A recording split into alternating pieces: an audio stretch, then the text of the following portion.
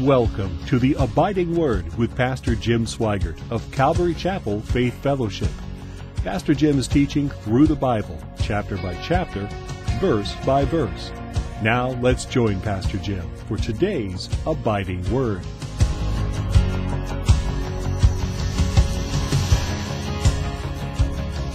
Let's open the Word of God to 2 Thessalonians chapter 2. We're going to pick up in verse 13. That's where we left off. Remember that as we've seen, the Apostle Paul was encouraging the church of Thessalonians, reminding them that reminding them of God's prophetic timeline, that they did not miss the rapture. They were not living in the tribulation period of time.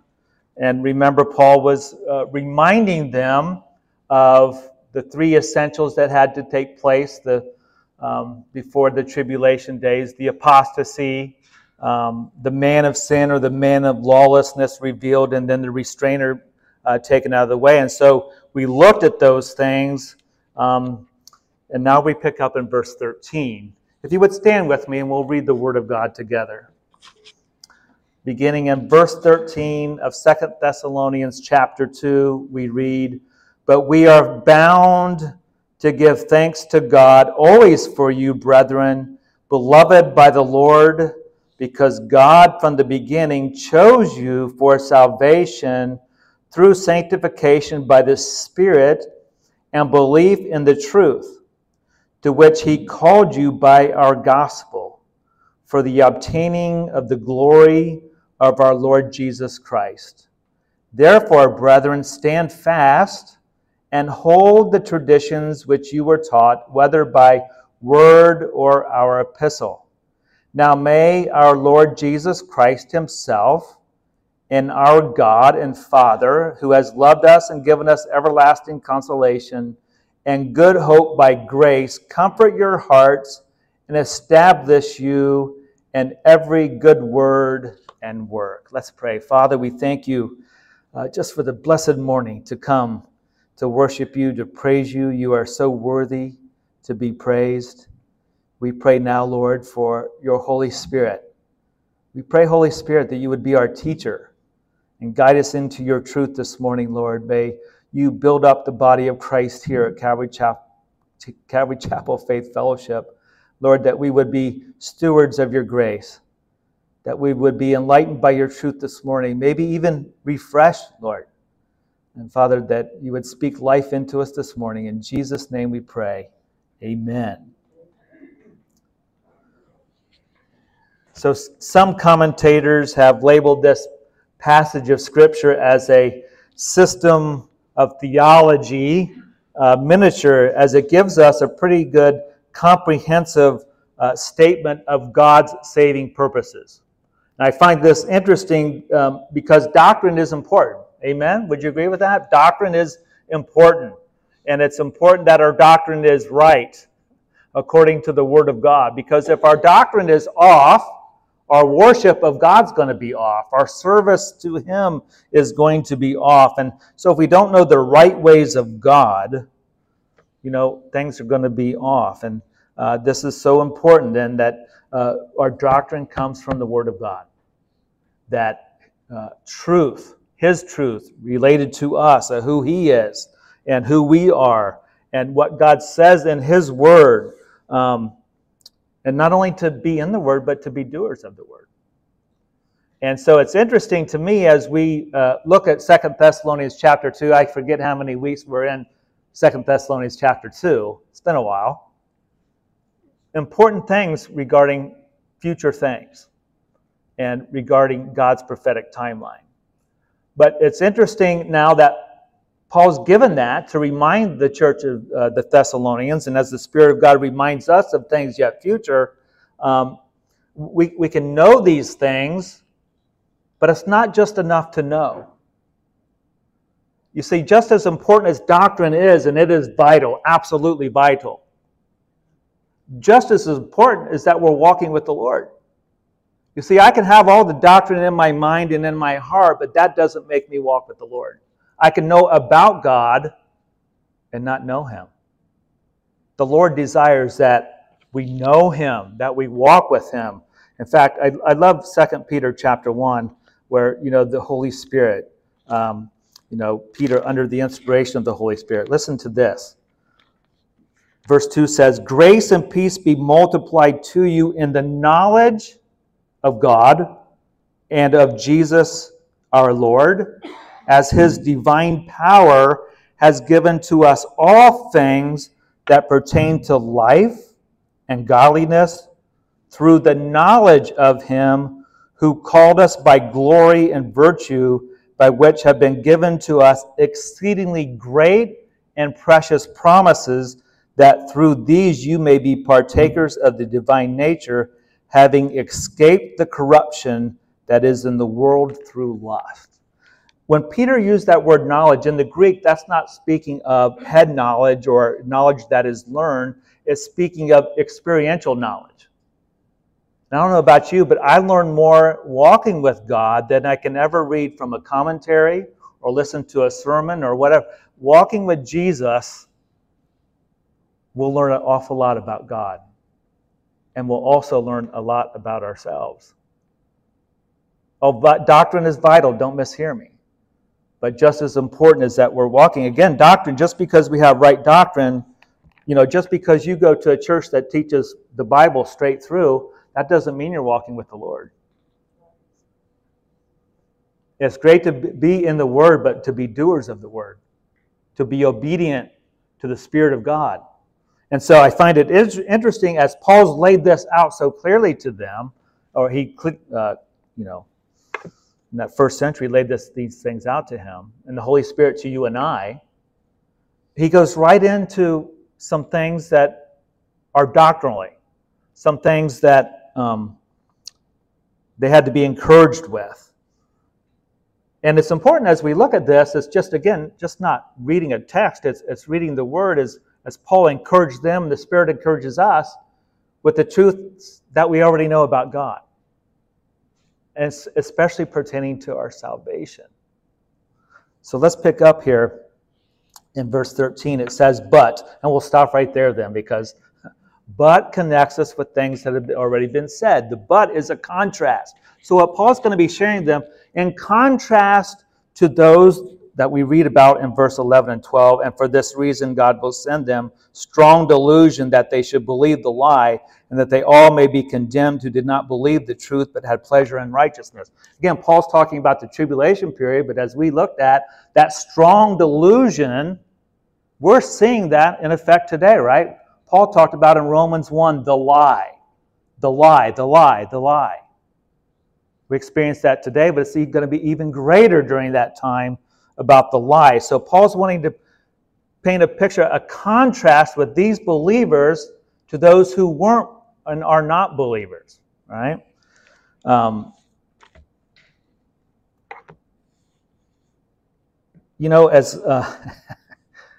going to wrap myself out here for a minute, and I hope you'll extend me grace, because I love you and I extend you grace. But there's sometimes that I think a lot about our culture. I think a lot about our times, as we do. I know my audience here. But the days are evil. Amen? The days are evil, and it's getting worse. And we know it's going to get worse. It's going to get much worse. And we just get bombarded. And sometimes my heart is like, it's easy to condemn the culture that we live in. Amen? It's easy to do. To point at everything that's wrong. And it's easy to do. But, and sometimes I rant on this. My kids know that I rant on this, that we live in a dark world. It's filled with evil. There's perverse. It's corruption. It's wicked. There's no justice like it ought to be. But then I'm reminded from the Lord, when has the world ever been good? And so I answered the Lord in that. I know this, Lord, before Genesis 3. Before Genesis 3, when you created, for 6 days he created, and it says, it was very good. I got the answer right, Lord. My point being in this, we don't live in a good world. We live in an evil, perverse world that rejects God. But He's called us out of the world. And we should rejoice in our salvation. The big picture is God has saved us out of the dark world. And, as we understand that the world is darker. So when was it good? Well, before Genesis 3. Then Genesis 3 came along. We know, right? Satan tempted Eve and Adam. And they bought the lie about the tree of the knowledge of good and evil. They bought the lie. They sinned. And then they tried to cover themselves up with fig leaves. They tried to, because they had shame and guilt of disobeying God. And remember what God did. He provided a sacrifice for them. And a covering. But that's, ever since then, the world's not been good. In fact, I'm reminded again, and I know I've pointed this out before, but I think it goes right along with our study. In John chapter 3, verse 16, right? You know this. John chapter 3, verse 16. And Jesus was telling his disciples this, and the Lord tells us this, right? John chapter 3, verse 16. For God so loved the world that He gave His only begotten Son, that whoever believes in Him should not perish but have everlasting life. This world is evil and dark and getting worse and worse. And the truth is, God still loves all. He loves the world. And then Jesus continues, said, for God did not send His Son into the world to condemn the world, but that the world through Him might be saved. He who believes in Him is not condemned, but he who does not believe is condemned already, because he has not believed in the name of the only begotten Son of God. And this is the condemnation, that the light has come into the world, and men love darkness rather than light, because their deeds were evil. For everyone practices evil hates the light and does not come to the light, lest his deeds should be exposed. But he who does the truth comes to the light, that his deeds may be clearly seen, and they have been done in God.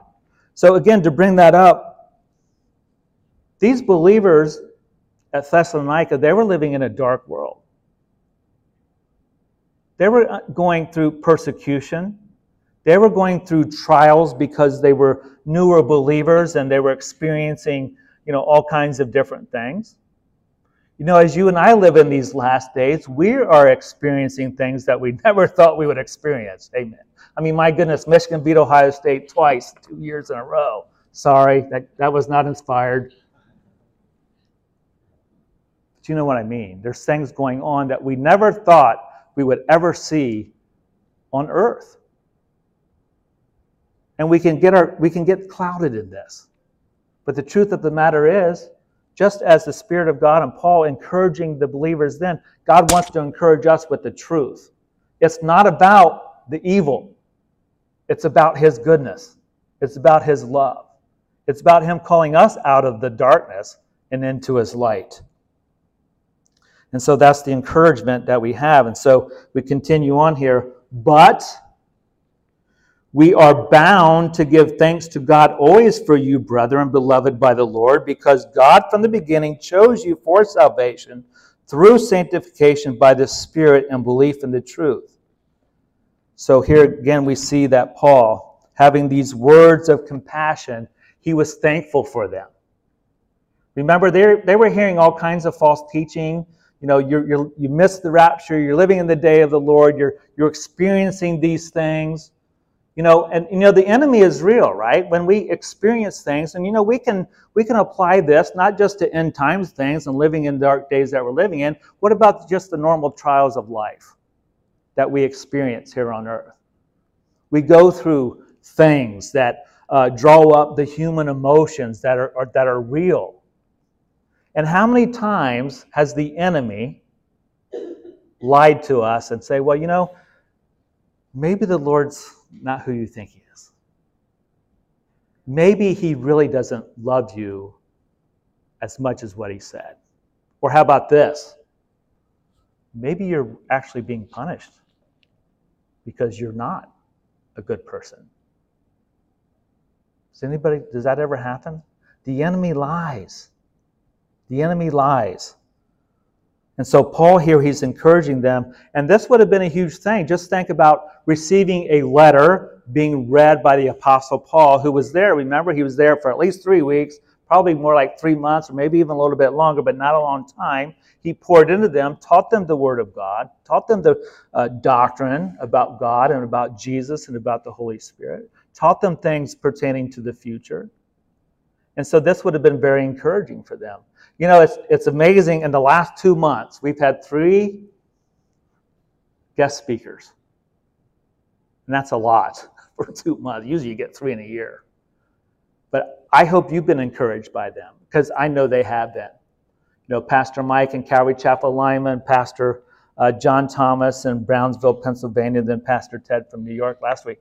These men have walked with the Lord for a long time. You know, Ted is 75 years old, the fellow that was here last year. He's been through a lot. And he was blessed to be here. He texted me on Monday and just said what a blessing it was to be there. But to see the Lord work through men like them, that they've run the race and they're still faithful to all that God's doing them, I hope you were encouraged. And they were encouraged.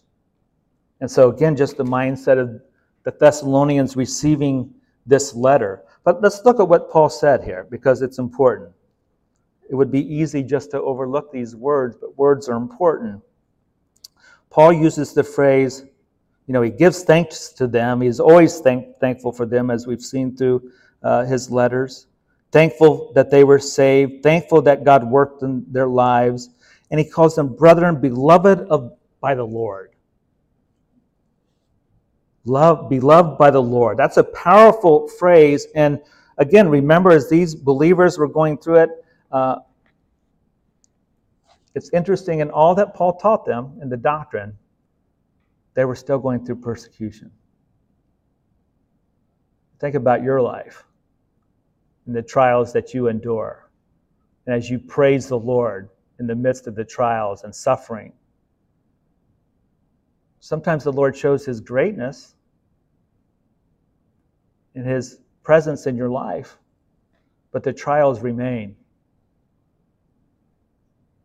And Paul here, he's going back to the very basics of sharing them what they already knew, but reminding them, beloved by the Lord. That's a powerful phrase, beloved by the Lord. The enemy wants to put doubts in our minds, and Paul, he goes, beloved by the Lord, which is interesting. This beloved by the Lord is actually, beloved here is a verb, meaning action, ongoing, and we kind of sang about it this morning. The power of the blood. It's not like we came to the Lord, got saved, and his blood covers us, and then that's it. No, remember where Jesus is? Jesus is at the right hand of the Father, always interceding for us. The blood is always powerful. Our salvation isn't about just that one time when he rescued us. Yes, it was one time, but then we continue on with him. And we are beloved. It's a verb. It's God continuously working in us. It means to be fond of, well-pleased. Well-pleased with believers. The next time Satan lies to you, claim the verse, you are beloved by the Lord. And it's not based on anything that you ever have done for the Lord. It's based on him and his grace and his mercies. I'm also reminded in this that the beloved of the Lord, someone else in the Bible is also called beloved with a capital B. That's Jesus. In this, we identify with Jesus. We are the beloved verb, but it's interesting. Jesus, he is the beloved, an adjective. He is the one. And I'm reminded in the scriptures, a couple places, the Mount of Transfiguration, you might remember, and a cloud came and overshadowed them, and a voice came out of the cloud saying, "This is my beloved Son. Hear him." And then what about the baptism of Jesus? In Matthew chapter 3, which I'll read for you. Matthew chapter 3.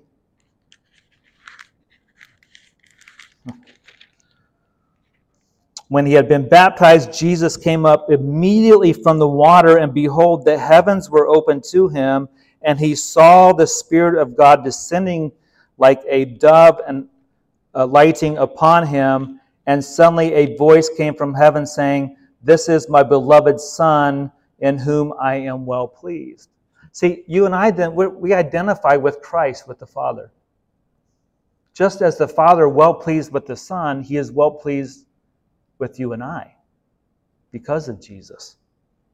Beloved of the Lord, because God chose you, as he says here, because God from the beginning chose you for salvation through sanctification by the Spirit and belief in the truth. Again, this is good doctrine. We know these things. We have our ABCs of doctrine. But man, when we chew on these things, the Spirit of God can so much encourage us and remind us. These are good scriptures to use in the midst of battle. When the enemy calls us a loser, nope, I'm beloved. Nope, I'm beloved. I didn't do anything to earn my salvation. Jesus did it for me. And oh, by the way, I read the whole Bible. I know how all this turns out. You have no power over me now. Jesus took your power. You shouldn't talk to the devil that long. Just tell him you're beloved. I'm just ranting here.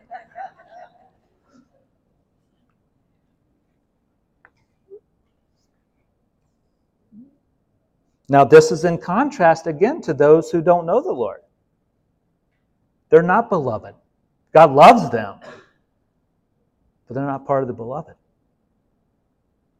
The beloved, Jesus, that points to his unique relationship with the Father, the only begotten Son. And you and I, just as we sang this morning, we're sons and daughters of God because we are beloved. Not based on anything you and I did. From the beginning, chose you for salvation. Now again, doctrine is important. I love the doctrine of election. I've got to warn you. When I got saved, it was months on end reading in Romans, trying to figure this out. I'm going to figure it out.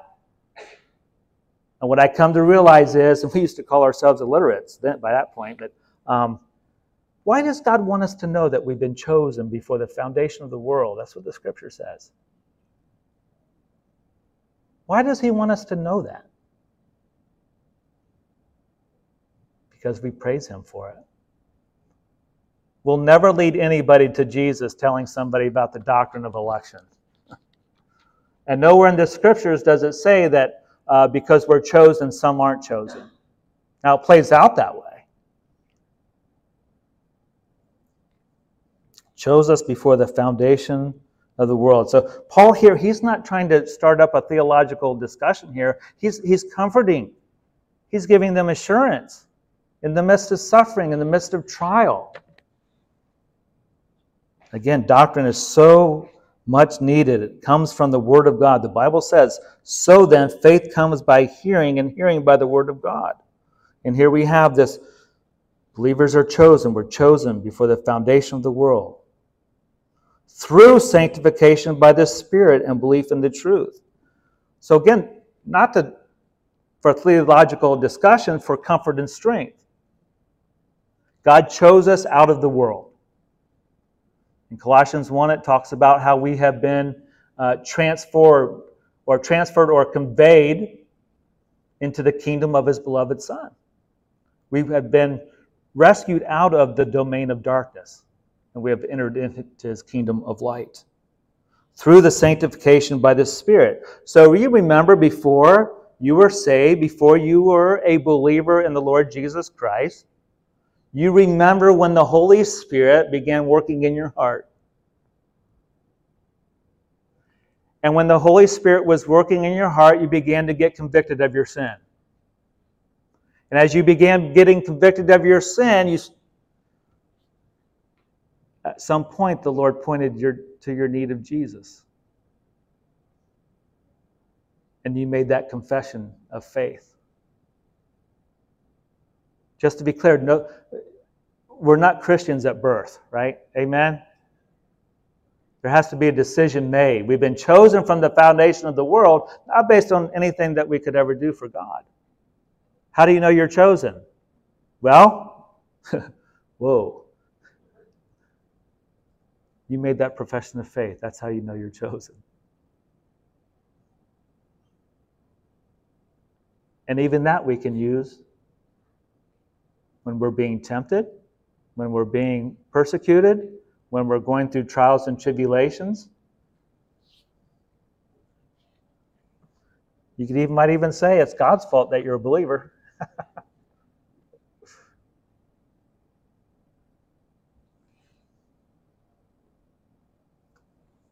But the sanctification doesn't stop there when you became a believer. That sanctification, which means set apart or holiness, set apart from the world, set unto the Lord, it's a continuous sanctification process, right? Yes, at the beginning we are sanctified, we are justified at that very moment. But then that sanctification process continues, a walk in holiness. We grow spiritually. We grow in the Lord, growing in holiness. And then Paul says, in belief in the truth. So here we see God's sovereignty and human responsibility. He chose us before the foundation of the world, but yet there's a time that we believe, which means you acted upon your conviction. You believed in the truth.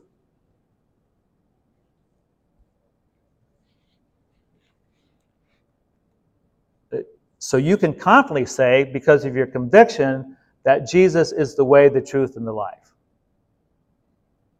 Now see, this is how the enemy works, right? You understand this. Sometimes the enemy will work on professing believers, and then as they go through the trial and it's too much to endure, oh, I never experienced this stuff when I wasn't walking with God or started going to church or whatever, so they quit.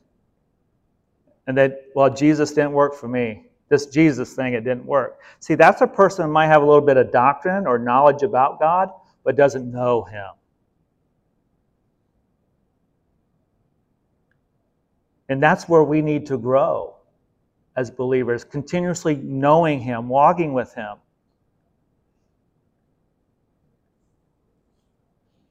Big difference between knowing about God and knowing God. And Paul continues then in verse 14, to which He called you by our gospel for the obtaining of the glory of our Lord Jesus Christ. So Paul's gospel, not a different gospel, but the gospel that he preached the cross and the resurrection of Jesus, the good news. And he says, for the obtaining of the glory. Paul talked about the glory of God a lot. Remember back in 1 Thessalonians, 2 Thessalonians chapter 2, chapter 1, verse 10, he said, when He comes in that day to be glorified in His saints, to be admired among all those who believe, because our testimony among you was believed. In Colossians 3, he spoke, when Christ, who is our life, appears, then you will appear with Him in glory. And then what about Romans 8:18? Paul says, I consider the sufferings of the present time are not worthy to be compared to the glory which shall be revealed in us. So this glory. And I know you, as you go through trials and tribulations, that you're quoting these scriptures. You know, remember in Philippians 3, Paul talked about us not being citizens of heaven. Or citizens of earth. We're citizens of heaven. That's our home. That's our hope, right? Do you not use that scripture when the enemy is bringing forth the lies to you? This isn't our home. We look at the world that we live in. This isn't our home. We have a future, and it's part His glory. We'll see His glory. We'll be part of His glory. And it's for the obtaining of the glory. It's something that you and I possess as believers. We possess it. We have it. That's our assurance. It's our blessed hope. It's the assurance of things that we can't see, but it's the conviction that we have. We can look at the world and say, this is not my home. What I have in store for me is glory with the Lord. And that's not based on something you came up with yourself or something that you try to meditate or chew on because it'll make you feel better. It's truth. And so it's interesting as Paul shared these things, he shared things about the future. They still went through persecution. That didn't change. And sometimes it's that way in our life, as we pray to God, we get peace from God, and we'll see in a few minutes the scripture from King David. Well, he wasn't king yet, but how often does the Spirit of God give us peace in the midst of trials and sufferings and the daily rigors of life, and yet sometimes our trials get worse, the things that we go through, the situations that we endure. So after laying out these doctrinal things to give them comfort and strength, Paul then says, "Therefore, brethren, stand fast and hold the traditions which you were taught, whether by word or our epistle." In the midst of their being persecuted and enduring these trials, here's the exhortation: stand fast. Stand fast. In light of all the things that you're going through, stand fast. You're beloved. You're chosen. You've obtained salvation. You possess that. You've been called out of the world. You're a child of God. Stand fast. Don't fall away. Don't quit. Don't stumble. Boy, did I had an interesting little sermon illustration this morning. I don't know, it was about 3:30 or something. I got up and went back to bed, and I stumbled, and I fell and hit my face on the dresser. So you might not be able to see it. Kyle saw it this morning, but what a sermon illustration. Don't hold fast. Or stand fast. Hold on to. Don't stumble. Don't fall away. Don't quit.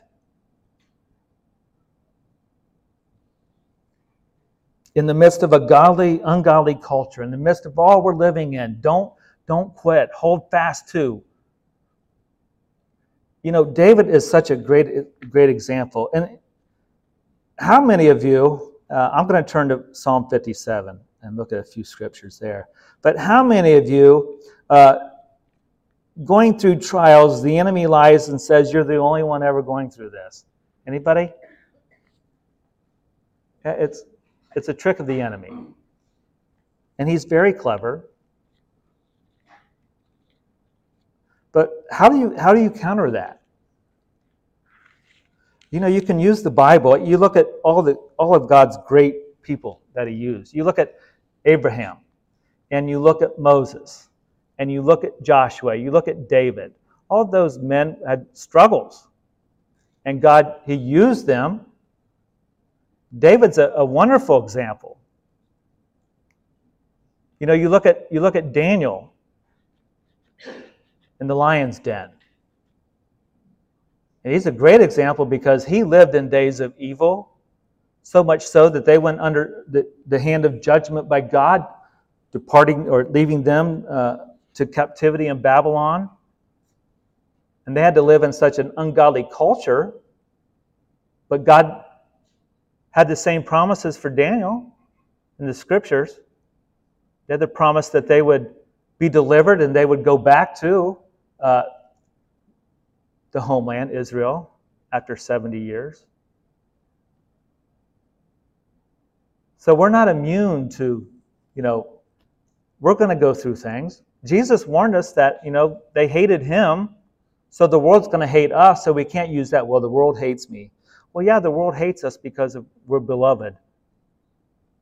We connect with Jesus. We identify with Jesus. The world hates light, like Jesus said. But it's interesting, King David in Psalm 57. Psalm 57, or he wasn't king, sorry. But this is David. He's on the run from Saul. And he ends up in a cave. And it's interesting that David penned many psalms when he was in a cave or running from Saul. And remember, he's already been anointed by Samuel, already anointed by the Lord that he was going to be king of Israel. And so he had to wait on the Lord before the fulfillment of the anointing, the fulfillment of the promise. And you and I, we're waiting on some things from the Lord, right? We're waiting for the Lord to come for his church. But we wait in victory. And the only way we wait in victory is when we're connected to God through his Spirit, through His truth. And it's interesting, you read some of these things, like in verse 2 of Psalm 57, David says, I will cry out to God Most High, to God who performs all things for me. Now, mind you, he's in a cave hiding from Saul. He's distressed, but he cries out to the Lord. And I got to tell you, when I read this, I get a little bit convicted. I wonder, when's the last time I truly cried out to the Lord? Oh, His church needs to cry out to Him. Not for Him to remove our circumstances. And David said, to God who performs all things for me. He shall send from heaven and save me. He reproaches the one who would swallow me up. So even in the midst of being distressed, he's still possessing faith in God, trusting the Lord. He says, God shall send forth His mercy and His truth. He says, verse 4, my soul is among lions.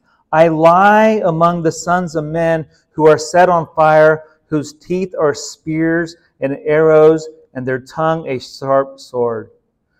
And he says, be exalted, O God, above the heavens. Let your glory be above all the earth. Let your glory be above all the earth. And then it's like, they have prepared a net for my steps. My soul is bowed down. They have dug a pit before me. Into the midst of it they themselves have fallen. Then listen, verse 7. My heart is steadfast, O God. My heart is steadfast. I will sing and give praise. Awake, my glory, awake lute and harp. I will awaken the dawn. I will praise you, O Lord, among the peoples. I will sing to you among the nations, for your mercy reaches unto the heavens, and your truth unto the clouds. Be exalted, O God, above the heavens. Let your glory be above all the earth. We can learn so much in the Psalms. In fact, a few years ago when COVID hit, right, when the world was ending, as we knew it, well, it kind of has changed a lot, but someone told me we need to know our Psalms. We need to know our Psalms. Why? Because of what I just read. David waiting on the Lord, going through great trial, calling out to God, crying out to God, yet, God, you be exalted. Oh, they're here to kill me. Oh, Lord, I will praise you. This is what God desires for you and I.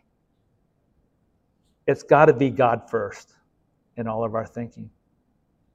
What happens when we don't have God first in our thinking? When we're going through trials, when we're going through persecution. Well, what happens is, if God's not first, our eyes are going to be on ourselves. Why am I going through this? Now, don't mishear me. I think it's good, proper, and we should go to the Lord and say, okay, Lord, why am I going through this? I don't understand this, and have the conversation with Him. And not the coworker that doesn't know Jesus.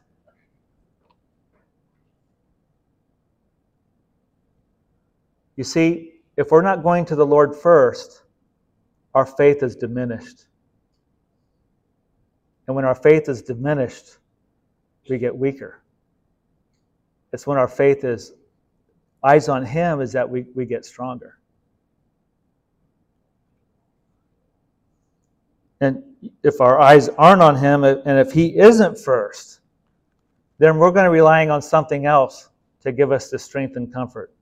We're going to be saying, well, Jesus isn't enough.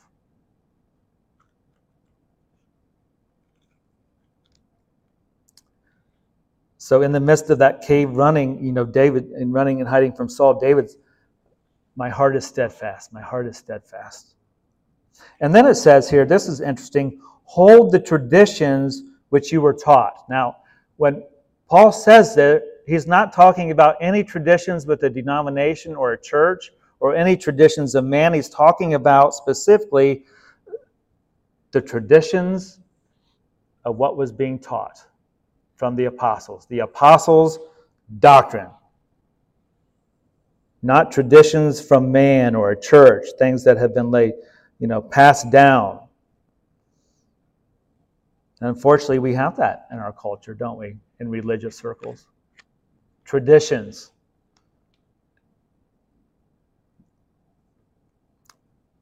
Praise God for the Word of God and the Apostles' doctrine. One scripture that ought to be a foundation not only for the church, but for every one of us individually, Acts 2:42, which says, "And they continued steadfastly in the Apostles' doctrine and fellowship, and the breaking of bread and in prayers." Now, this is an awesome scripture, really a model for the church, but model for individuals. It's like essentials for us as followers of the Lord. Do we put forth time? Are we continuously, steadfastly receiving from the Apostles' doctrine? And what is that? Well, it's the Word of God. And what about the priority of the Word of God in our lives? See, again, we can know things about God, but if we're not in the Word of God, hearing from Him, and boy, this is a prayer for all of us, is that we would hear His voice in this culture that we're living in. So much distraction, so many voices competing. Amen? We've got to hear Him. And the only way we hear Him is if we're in the Word of God. And we're in fellowship. How important is fellowship? It's very important. Believers together. Satan's so clever with COVID. There's so many still not a part in fellowship. And Satan's lied. We need to be in fellowship. I'm not saying be at church every Sunday, but be at church every Sunday. Fellowship doesn't mean be at church fellowship, koinonia, in the Lord. We have to be doing life with one another. It's not just about a Sunday morning service, but doing life. And then communion with the Lord. Obviously, breaking bread, communion, worship. I mean, is this your only time of worshiping the Lord during the week? I hope not. It's awesome when we get to come together in one accord and one spirit and give praise to our God. To be a blessing to Him and to be together, that's church. Part of church. What about our prayer life? See, we can get into the tradition of rituals. We can pray when we get up. We can pray when we eat. We can pray before we go to bed. I think the Lord desires more. Again, this is just a scripture that is a good scripture to have an interview with the Lord with, to where we are with God. The traditions that Paul's talking about is traditions of the apostles' doctrine. Again, just not knowing about God, but pointing them to Jesus. And as we look at all these scriptures, this isn't just for our intake. Please understand. This is for you and I. And what are we supposed to do as a church, as believers? Well, we're called to make disciples. Amen? Would you agree with that? That's just not the pastor's job, or the Sunday school teacher's job, or the worship leader, whomever. If you're a disciple of Jesus, you have the command to go and make disciples. And we all play a part in that. And part of making disciples is, like Jesus said, teaching what He has commanded. You know another word you could use in teaching what He has commanded? The word counsel.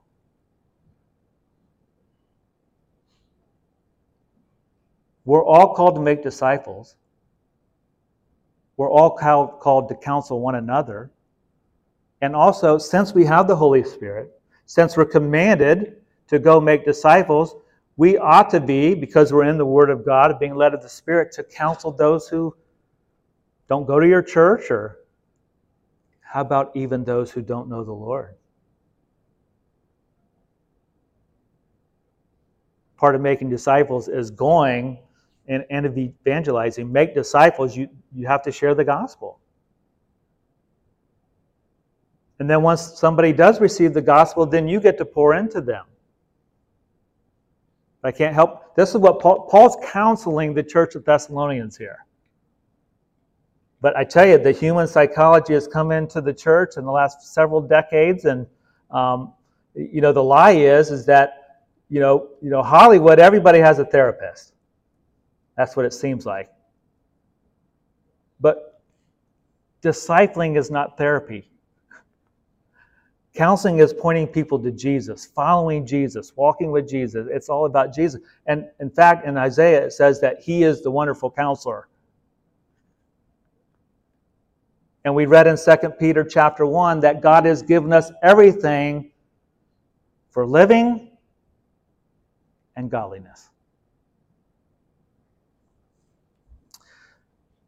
So Paul gives that exhortation, and then he says, now may our Lord Jesus Christ Himself and our God and Father, who has loved us and given us everlasting consolation and a good hope by grace, comfort your hearts and establish you in every good word and work. So here's words of intercession. Paul praying for these believers. Paul gave thanks to the churches. He gave thanks to God. And here he's praying once again for them. Paul, we know, was a prayer warrior, and he prayed often for the church of Thessalonians. Remember back in 2 Thessalonians chapter 1, verse 3, he said this, we are bound to thank God always for you, brethren, as it is fitting, because your faith grows exceedingly, and the love of every one of you abounds toward each other. And we know that in chapter 1, verse 11, he also prayed, therefore we also pray always for you, that our God would count you worthy of this calling and fulfill all the good pleasure of His goodness and the work of faith with power. So Paul, he prayed often for the church, for the churches that he ministered to. And it's interesting, he doesn't say anything here in his prayer about them being removed from their situation. I find that interesting. You don't see it in any of Paul's prayers. He's always praying for the church, whether it be the church at Ephesus, Philippi, the Thessalonian church. He's always praying for the power of God to work in and through them. And something for you and I to pray for one another. But he points to the Lord. He prays for comfort and strength and the work of God in them in the midst of dark days. And, when you think about us living in 2023, living in days that are dark, days that are certainly rough, certainly days that are different from when we grew up. That's something I think about, how I rant. Sometimes my Christianity brings in a national sense. The greatest nation on the face of the earth, the United States of America. Would you agree with that? We have been so blessed. And I remember growing up, on July 4th, that meant something, growing up. Hamburgers, hot dogs, but we always had somebody telling us about the freedom that we have. And then as we see, and ranting on here, I guess, you see our country, not going the way we ought to be going. But that can enter into and cloud my judgment of what God wants us to do. That can cloud the commands to go and make disciples. Because we can so much be in that mindset, but it's not about all that. Because we live in an evil world. We live in the reality that nations fall. We live in reality that in the last days, the presence of evil is going to be so bad. We haven't seen anything yet compared to what the Bible says during that tribulation period. All that to say, our focus needs to be on the Lord. And that's what Paul was praying for them, encouraging them through the truth that they knew, the truth that they experienced, and the hope that they have in the Lord Jesus Christ. And that's what we have together as a church. I'm going to close with one scripture here. 1 Corinthians chapter 15. Because we're all on a mission here. Right? Amen? You're living your life for the Lord Jesus Christ. He is the light. He's called us to be light. He's called us to be salt to the earth, light to the world. But thanks be to God who gives us the victory through our Lord Jesus Christ. We already have victory. Amen? Therefore, my beloved brethren, be steadfast, immovable, always abounding in the work of the Lord, knowing that your labor is not in vain in the Lord. You're going to have times, you already have, we'll have them as a church, like, oh my goodness, what's God doing? You see, we're still fresh, right? We're still experiencing the newness. I hope it stays. Pray that it stays. But it doesn't mean the last 9 months, probably most of us have experienced, Lord, what are you doing in my life? It's hard.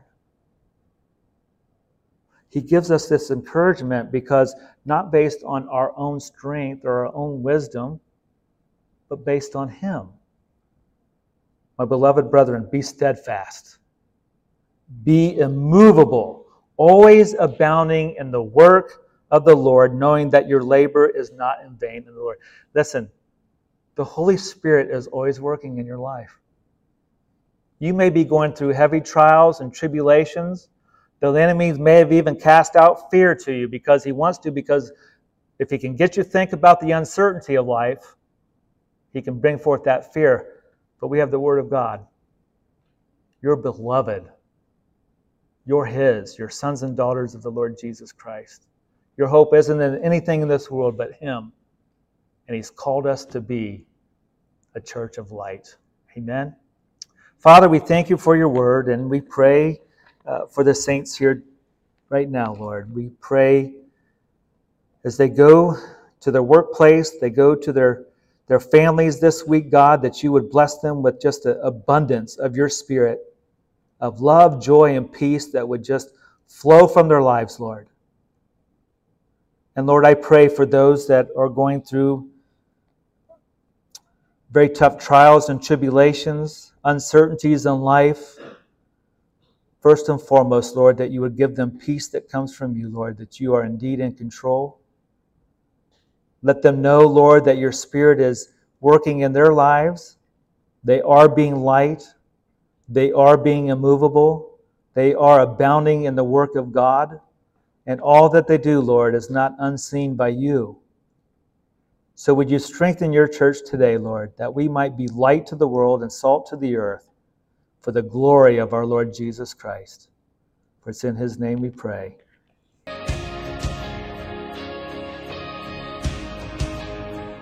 Hello, this is Pastor Jim from Calvary Chapel Faith Fellowship located in northern Cincinnati. Thank you for listening to today's Abiding Word. Jesus said, "If you abide in my word, you are my disciples indeed, and you shall know the truth, and the truth shall make you free." So we hope the Word has encouraged you in your walk with the Lord today. You can email me at pastorjimsweigart@gmail.com. That's pastorjimsweigart@gmail.com with any comments or prayer requests. You can also connect with us at Calvary Chapel Faith Fellowship. Church website is calvarychapelfaithfellowship.org. There you can learn more about the ministry of Calvary Chapel Faith Fellowship. Thank you and God bless.